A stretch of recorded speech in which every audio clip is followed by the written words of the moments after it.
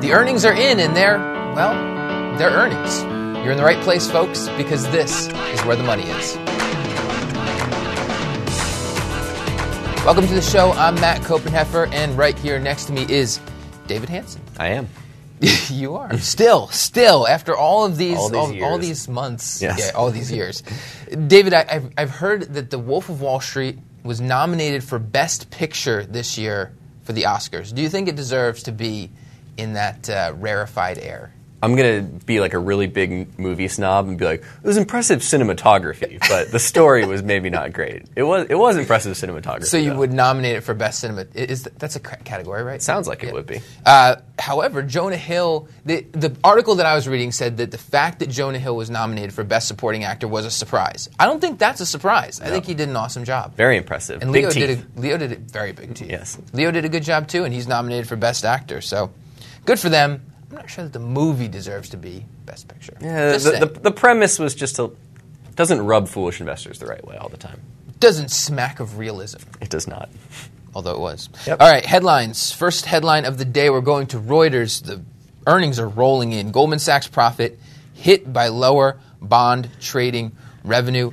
David, nothing really jumped out as super surprising here to me. I guess in a slower trading environment, a bank like Goldman, a financial company like Goldman that relies on trading is going to get hit. It's not going to look pretty. Did anything shock you about the earnings? No, we were not surprised by trading being down. We saw Jefferies report months ago. Their trading was down. That's kind of the signal that the rest of the industry will be down. And in the article, it points out that J.P. Morgan's fixed income trading was higher, an anomaly.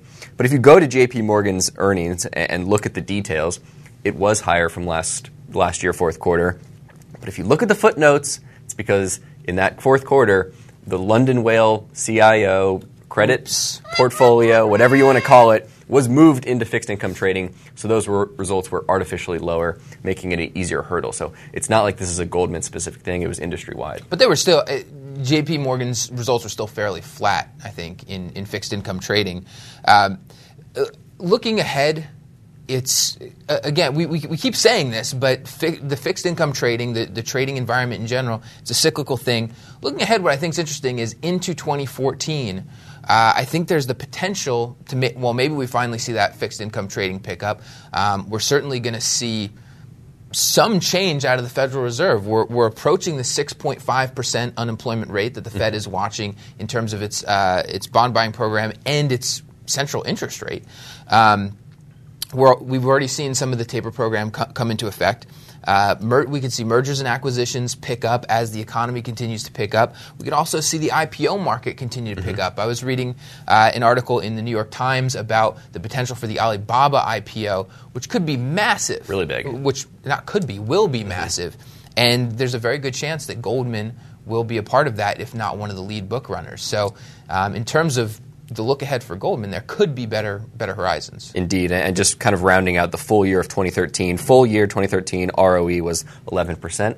Not bad considering there were some headwinds in the environment there. They were able to grow tangible book value 7% for the year, despite Berkshire exercising those warrants, which came in and actually hurt existing shareholders or diluted them a little bit. So still grew tangible book 7%. That's ROE. tangible book per share? Per share, correct. They did reduce the share count with some buybacks there. So overall, not an outstanding year, but going forward with the valuation and these results and the history of the firm, I'm still confident in the firm. Okay, second headline. Second headline, more earnings. It's an earnings kind of day. This one's very blunt from DealBook. Citigroup earnings disappoint. Now, you are a Citigroup shareholder. You've been on the bandwagon the last couple of months, really coming along with the strategy at Citigroup. Were you disappointed? Not in these earnings. One quarter isn't going to change my outlook for Citigroup. It's really more a look ahead to the next 5 years and what can happen over that time frame. I think you pointed this out to me that in the article it sort of said that this is a critical time for Michael Corbat. So Citi's disappointing at a critical time for Michael Corbat. I don't think it's a critical time. Just trying to stir the pot, I guess, at DealBook. I hope that anybody in a position to evaluate, to legitimately evaluate Corbat is not thinking that this is a critical time. It's a time. This is a time. It is time. It's a time. But it's not a critical time. Corbat's been the CEO for 15 months. Yeah, barely a year. I'm looking ahead to 5 years when he can really implement the strategic vision of sort of consolidating the bank down to the key urban markets around the world and becoming the premier global bank, or cementing its place as the premier global bank. I was thinking about what are the kind of things we want to see from Citigroup. We want to see expenses coming down. We want to see Citi Holdings being reduced. We're seeing both of those. Citi Holdings assets were down 25% year over year. We want to see them focusing the international presence. They've continued to do that. And we want to see them use the deferred tax assets. I don't think we've talked too much about that on the show. It's a little boring. I know. We should probably visit that on its own at some point. But basically, this is a big chunk of assets on Citi's balance sheet that they need to use because they're not earning returns against it. They used $2.4 billion worth of those deferred tax assets this year. That's a good thing. I'll leave it at that for now. We'll revisit that again in another time. The one thing I'll say about Citigroup that kind of disappointed me, if we're going to point to one thing, not be totally optimistic. Well, not totally, but the consumer banking segment continued to look not great across the regions there. Revenue in North America, consumer banking down, EMEA down, Asia down. Latin America was the only segment that was up, but only 6%. So not great numbers. If you look across just customer accounts in the consumer segment, that was down about 600,000 accounts less than last year. So maybe some commentary. I'd like to hear some commentary in terms of what are they seeing in the consumer banking segment. How much is that colored by the fact that there was a bunch of headlines that you're seeing out there today saying that the results are disappointing? How much does that differ from what we've seen at the other big banks? Good point. I wasn't going searching. Let me say I was going searching to try to find what wasn't great. Maybe. Okay, that's fair. I don't know if that's why. I mean, I don't really care that the stock's down a couple percentage points. I don't know if that's the reason why. But if there's a part of the business that I'd like to hear more about in terms of why isn't it growing, it's that. So meanwhile, just to counter you, because I've got to counter you. You do. Deposits were up 4%, and we were talking about this before the show. When you think about, people tend to think about the asset side of the business a lot more in non-financial businesses. In a financial business, in a bank in particular, a lot of the value comes from the liability, from that deposit franchise side of the business. Anybody can go out and give loans. That's the easiest business in the world. The easiest business in the world is giving people money. The difficult business is getting people to give you money, essentially for free, and let you hold it and do things with it to earn money while you're holding it. So I'm more encouraged by that expansion in the deposits. All right, fair. Third headline, but you bring up a decent point. Those numbers didn't look fantastic. Third headline. This is from the Post Gazette. PNC reports record-setting profits. David, you are a big fan of PNC. I'm not going to say that I'm not a fan as well. My take overall was that this looked pretty similar to me from what we've been hearing elsewhere. Cost cutting going on and lower loan provisions. What is it that jumped out at you about PNC? What drove the record setting? Those were certainly part of it, but also consumer service fees. We saw PNC come out and really try to make their fee model transparent to their customers, saying we're not going to do free checking anymore. You can avoid it by meeting these requirements, but if you don't, you're going to pay a fee. And we saw consumer service fees up 11%. I think as long as you're transparent with your fees, that's a good thing. We hear a lot from Bill Demchak about embracing technology for the consumer platform. 30% of deposits were done mobile or ATM. That's up from only 18% last year. That's a trend that I'm 30% of new deposits. No, of deposit transactions. So people depositing a check, depositing cash. 30% was done remotely. Only 18% last year. I think that will continue. They closed branches, increased checking accounts, unlike Citigroup, 3% year over year. And they got a nice boost from BlackRock, which also reported earnings. We won't get into their earnings today, but got a nice boost from BlackRock as well, since they have that big stake there. What is the largest denomination check that you would feel comfortable depositing through your mobile device? Ooh. Where do you draw that line? If I wrote you a check for $50,000, would you feel okay? No, I would probably go. You'd go into the bank. How about anything with 4 digits? Yeah, I'd probably do anything above 10,000. I wouldn't do it. You take that to the bank. Yes, take it to the bank. One other quick question for you: the consumer service fees, does that worry you at all? I agree with you that if they're transparent about it, that's a good thing. However, what's the potential that this is the fees going up because they just kind of instituted this, and now the customers there will say, "Ooh, I actually don't really like paying this. I'm going to go somewhere else. It's possible, but like I said, checking accounts up 3% year over year. So if that number starts to go down drastically, then maybe there's some questions. But until then, it's all good. Okay, well, we're going to move from the earnings headlines to an earnings in focus. We're going to take a closer look at Bank of America's earnings. Bank of America reported yesterday. We had our All Questions episode yesterday. I obviously encourage anybody to go back and listen to that. We've got the questions coming in. We answered those yesterday. Bank of America. One of the things, let me start out. I'll start out with this. One of the things I think that's holding back the return on equity, at least for the banks, as compared to pre-crisis levels, is capital levels. The banks, as they are looking to get more safe, meet regulatory requirements, they're bulking up their capital levels. I'm not going to get into all the Basel and the Tier 1 and everything like that. The one that I like to look at, and then you can flip this either way you want when you're looking at it. So it's either assets over shareholders' equity. You get kind of a leverage ratio, a leverage number there. Right. Or you can flip it the other way and get a shareholder equity as a percent of assets. Bank of America was at 12.7 times assets in 2005, down to 9 today. Wow. So we can look at that two ways. One is that the bank has made its balance sheet much more secure, much safer. On the other hand, we can look at it that it's not leveraging its assets quite as much. So that's going to be a challenge. That's going to be a headwind to return on equity. First thing that stood out to me, want me to go? Go for it. It's the expenses. I've said that's the story for a while. They have New BAC, the cost-cutting program, in place. 2013 total expenses, $69 billion. $15 billion of that was related to LAS and litigation. $15 billion. So without that, it would be down to $54 billion. If you think of kind of just their core business, $54 billion. That used to be, in 2011, $62 billion. So they've taken out $8 billion of core expenses there.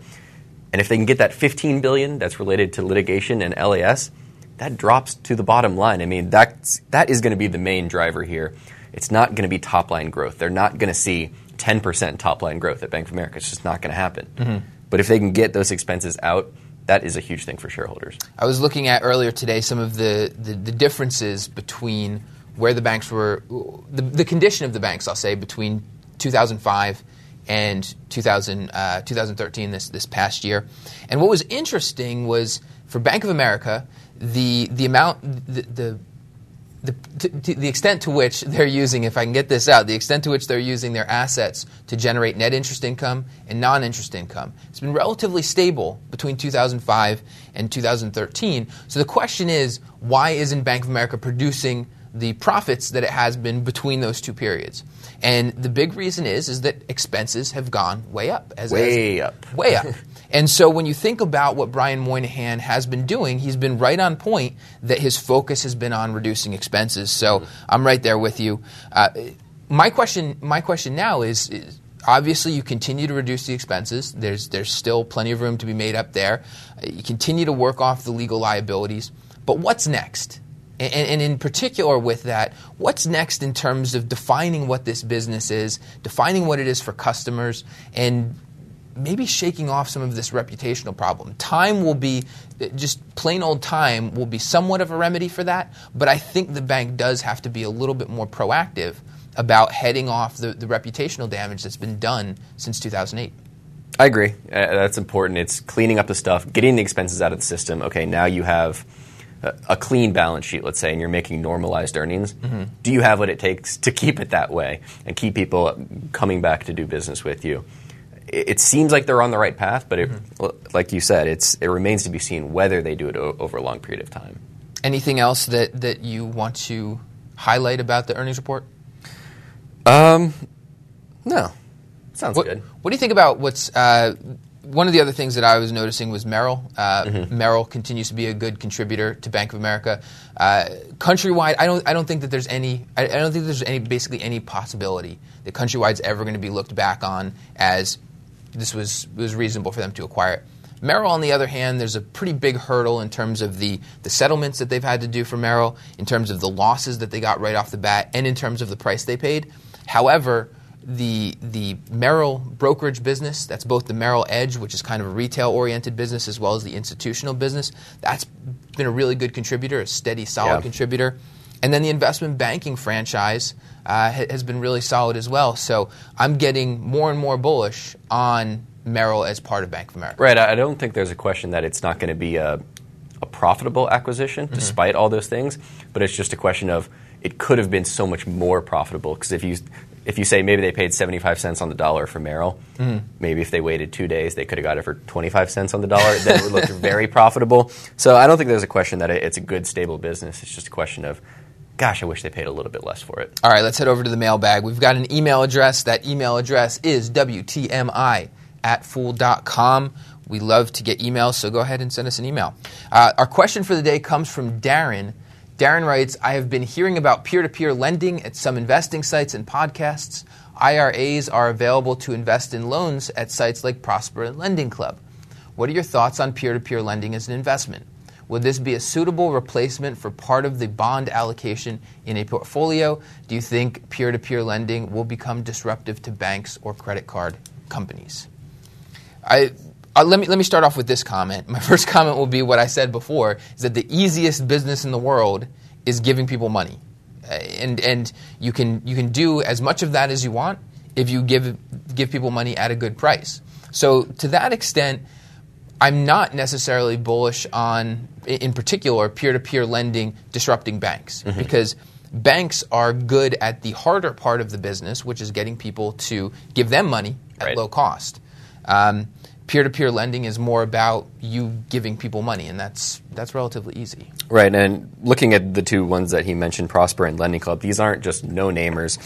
John Mack from Morgan Stanley is now on the board of Lending Club. Google invested in Lending Club, so these are no joke of an organization. But in terms of making this an allocation to your bond portfolio, maybe, but you need to realize these are pretty risky loans here. They need to be thought of as almost junk bonds. Maybe even riskier than junk bonds, in my opinion. You think so? I do think so. Okay. I mean, this is people that, a lot of people that come and are asking for money are borrowing at these rates to go then pay off credit card loans at higher rates. So these aren't the most credit-worthy customers. Sometimes they are, but a lot of the times they are not. I think if you're interested in it, you need to spread your money across a wide net. I wouldn't go through and be like, oh, that sounds like a cool idea. I'll put $10,000 behind this one guy. I would spread it across multiple loans if this is something you're interested in. I think it can be successful. People have been successful.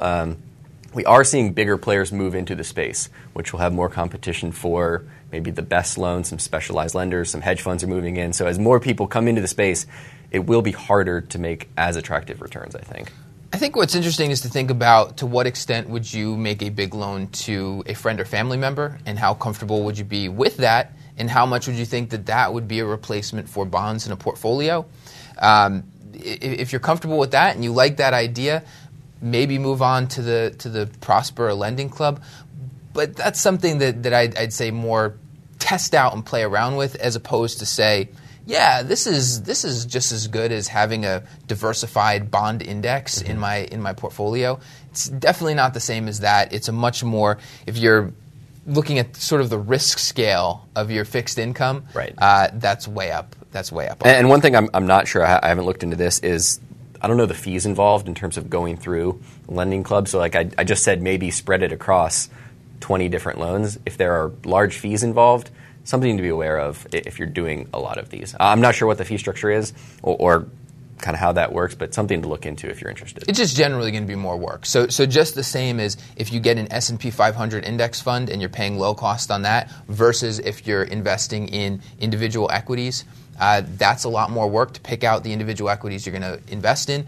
Just like if, and again, it's still not the same, but investing in a low-cost bond index fund versus trying to pick out good individual customer risks on a peer-to-peer lending site, that's going to be a lot more work, and you have to make sure that you do that work and know what the costs are so that you can kind of project what you're actually going to see as a return there. Indeed. All right, game for today. We got a little fool in the blank. I'm going to present a few scenarios. We fool in the blank. We do. Fill it in. Let's start with the first one. We've got Citigroup's results made me blank about the bank's turnaround. Decently confident. I mean, turnaround being defined as cleaning up Citi Holdings, which was just the mess, bad loans on their books. Citigroup, we've talked about this before, they haven't been hit as hard with the legal costs. It's not that part of their business that was so bad. They were kind of more of a, I don't want to call them a victim, but they were the ones holding a lot of these bad mortgages. Victim, they were a victim. You can call them that. So they have reduced that. I think they reduced Citi Holdings by another 25% this quarter. So I'm pretty confident they're getting it done. What do you say? I would say Citi's results made me feel exactly the same about the prospects, about the bank's turnaround. This one quarter didn't really change the way I'm looking at the story. I'm looking at the future for Citigroup. All right. Let's go on to the second one. You want to read it? Looking back at 2013, I now think Brian Moynihan is a blank CEO. There are a lot of things you can put in there. What do you think? I'm going with perfectly capable. Brian Moynihan is a perfectly capable CEO. I think he's got a laser focus on exactly the right thing. I'll tell you one thing that I wouldn't put into that blank is a charismatic CEO. Another thing that I wouldn't put into that blank is let's flip it around, is a CEO that I like listening to on conference calls. He is stultifyingly boring, and I say that with all due respect, all love to Captain Moynihan there, but I think he is a very capable CEO. I think he's looking at the right things at Bank of America. I'm with you. I said he was uninspiring but hard-nosed. Wouldn't go with that. That's what I feel like when I'm listening on the conference call. Uninspiring. I think rumors are that other executives, his nickname is the Mumbler. So I don't think many people see him as a very charismatic speaker. But hard-nosed, I mean, we talk about expenses. They're getting it done. That's not an exciting thing to do. But he has been pounding the table on expenses. That's what he has everyone at the company thinking about. For better or worse, you could argue that maybe that's not the best thing to focus on all the time. Mm-hmm. But for now, it has been. They've gotten it done, so he's hard-nosed. There you go. All right, final scenario here. After fourth quarter earnings, my pick of the four big banks is unchanged. I'm sorry. J.P. Morgan is still the pick. I still think the valuation, the performance makes it the best pick of the group. We had a listener, I'll kind of jump in a little bit, that says, why does David still like J.P. Morgan? I don't get it. And they said, I'm up 50%. Should I sell? I still think the valuation looks attractive for what you're paying for today. The results look a little muddy. The last couple of years, I mentioned the London Whale earlier. 2012 looks a little muddy. This year looks muddy with the litigation expenses. If we can get to a year that doesn't have anything like that, I think people will realize how much this business is really making. Citigroup's been climbing in my rankings. Is that my pick of the litter? I think it is. All right. Citigroup, number one. All right, let's finish off in the Twitter sphere. David, what's our first tweet? First tweet is from Roger Nyack. He says, M-REITs stare down activist threats. How hard is it to run a mortgage REIT? I could run one in my basement. And that was a quote from Phil Goldstein of Bulldog Investors. So Bulldog took a stake in Javelin, saying, you guys need to buy back your stock. It is so cheap. You are wasting everyone's money by not buying it back. They made a big deal about it back in the end of 2013. They finally did. The stock went up. Other mortgage REITs, AGNC, American Capital Agency, they've been buying back some shares. Annaly, not as much. Is that something you think mortgage REITs should do, with most of them trading at big discounts to book? I know we think about that, and it sounds like almost a no-brainer. What would be the downside of them buying back their shares at this big of a discount? I don't know that there necessarily is. It's a business of capital allocation. It's a fund, mm-hmm. and what you want to do is sort of take advantage of when your stock is at a premium, mm-hmm. and they sell shares, because they have to give out most of what they earn in terms of in the way of dividends. So they're not keeping a lot of cash in the business. Mm-hmm. So when the stock is high, go ahead and take advantage of that. Get a bunch of cash into the business, and then when the stock's at a discount like this, I do think it makes sense to do, unless they see some other opportunity. And American Capital Agency and Annaly are good examples of, they just don't have a lot of flexibility. Right. They're focused on agency-backed, mortgage-backed securities. So if there are opportunities that are better than buying back the stock at this sort of discount, go for it. Otherwise, it makes sense to do it. I think one of the reasons that they may not have is if they don't want to lever up and borrow more to do that, they may have to sell securities. We saw the securities plummet in value the last couple of quarters, they maybe don't want to sell them at those values, sell them at a loss, and realize those losses. So maybe that's what's holding up some of these firms from going back in. I'll tell you another reason that they might not is that the payments that go to the management companies are based on a percentage of what it's either shareholder equity or assets. Either way, if you start buying back stock, those are going down unless you lever up a whole bunch. Is it shareholder equity? I think it is. Shareholder equity. So if you start buying back stock, that shareholder equity goes down. Guess what? Management companies getting paid less. Not going to say that that's the case at all these companies, but got to follow the money sometimes. All right. Final tweet. Final tweet. We've got... Do we have a final tweet? We do have a final tweet, right? We do. There we go. WSJ Life and Style. That's at WSJ Life. The question is, the best airport food before boarding. In which terminal can you find bison tartare? Do you have any airport recommendations? First question is, are you eating bison tartare before you're getting on a plane? I've never had tartare of any sort. You haven't? Not at all? No. You asked what's my favorite food before getting... I really dig when there's a Potbellies at an airport. I find that they're usually the most efficient Potbellies. I think it's Midway. It's one of the Chicago airports that I fly through a lot, and they have a Potbellies in the airport. So well run, so awesome. There's actually one at Dulles, too. I don't like flying out of Dulles. And Reagan. Is there? There is. I don't think I've been to that one. How about you? What's your go-to? I just find like the Japanese place where they're giving out free samples, and I just walk back and forth 10 times. That's my lunch. Don't have to pay for anything. Well, I guess that's going to be the question for today for our WTMIers. What is your favorite airport food? Give us the airport. Give us the restaurant. We will go there. We'll do a show from that restaurant. Whoa. I'm not going to promise that, but maybe. I was going to say that's a big promise. We'll have to run it up the food chain, see if we can get funding for that, but maybe. All right, well, that's the show for today. You can find us on Twitter. We're at TMF Financials. You can also find us on Facebook. Our Facebook page is Motley Fool Financial Services. I'm Matt Copenheffer here for David Hanson. We'll see you tomorrow. People on the show may have interest in the stocks they talk about, and the Motley Fool may have formal recommendations for or against. Don't buy or sell stocks based solely on what you hear.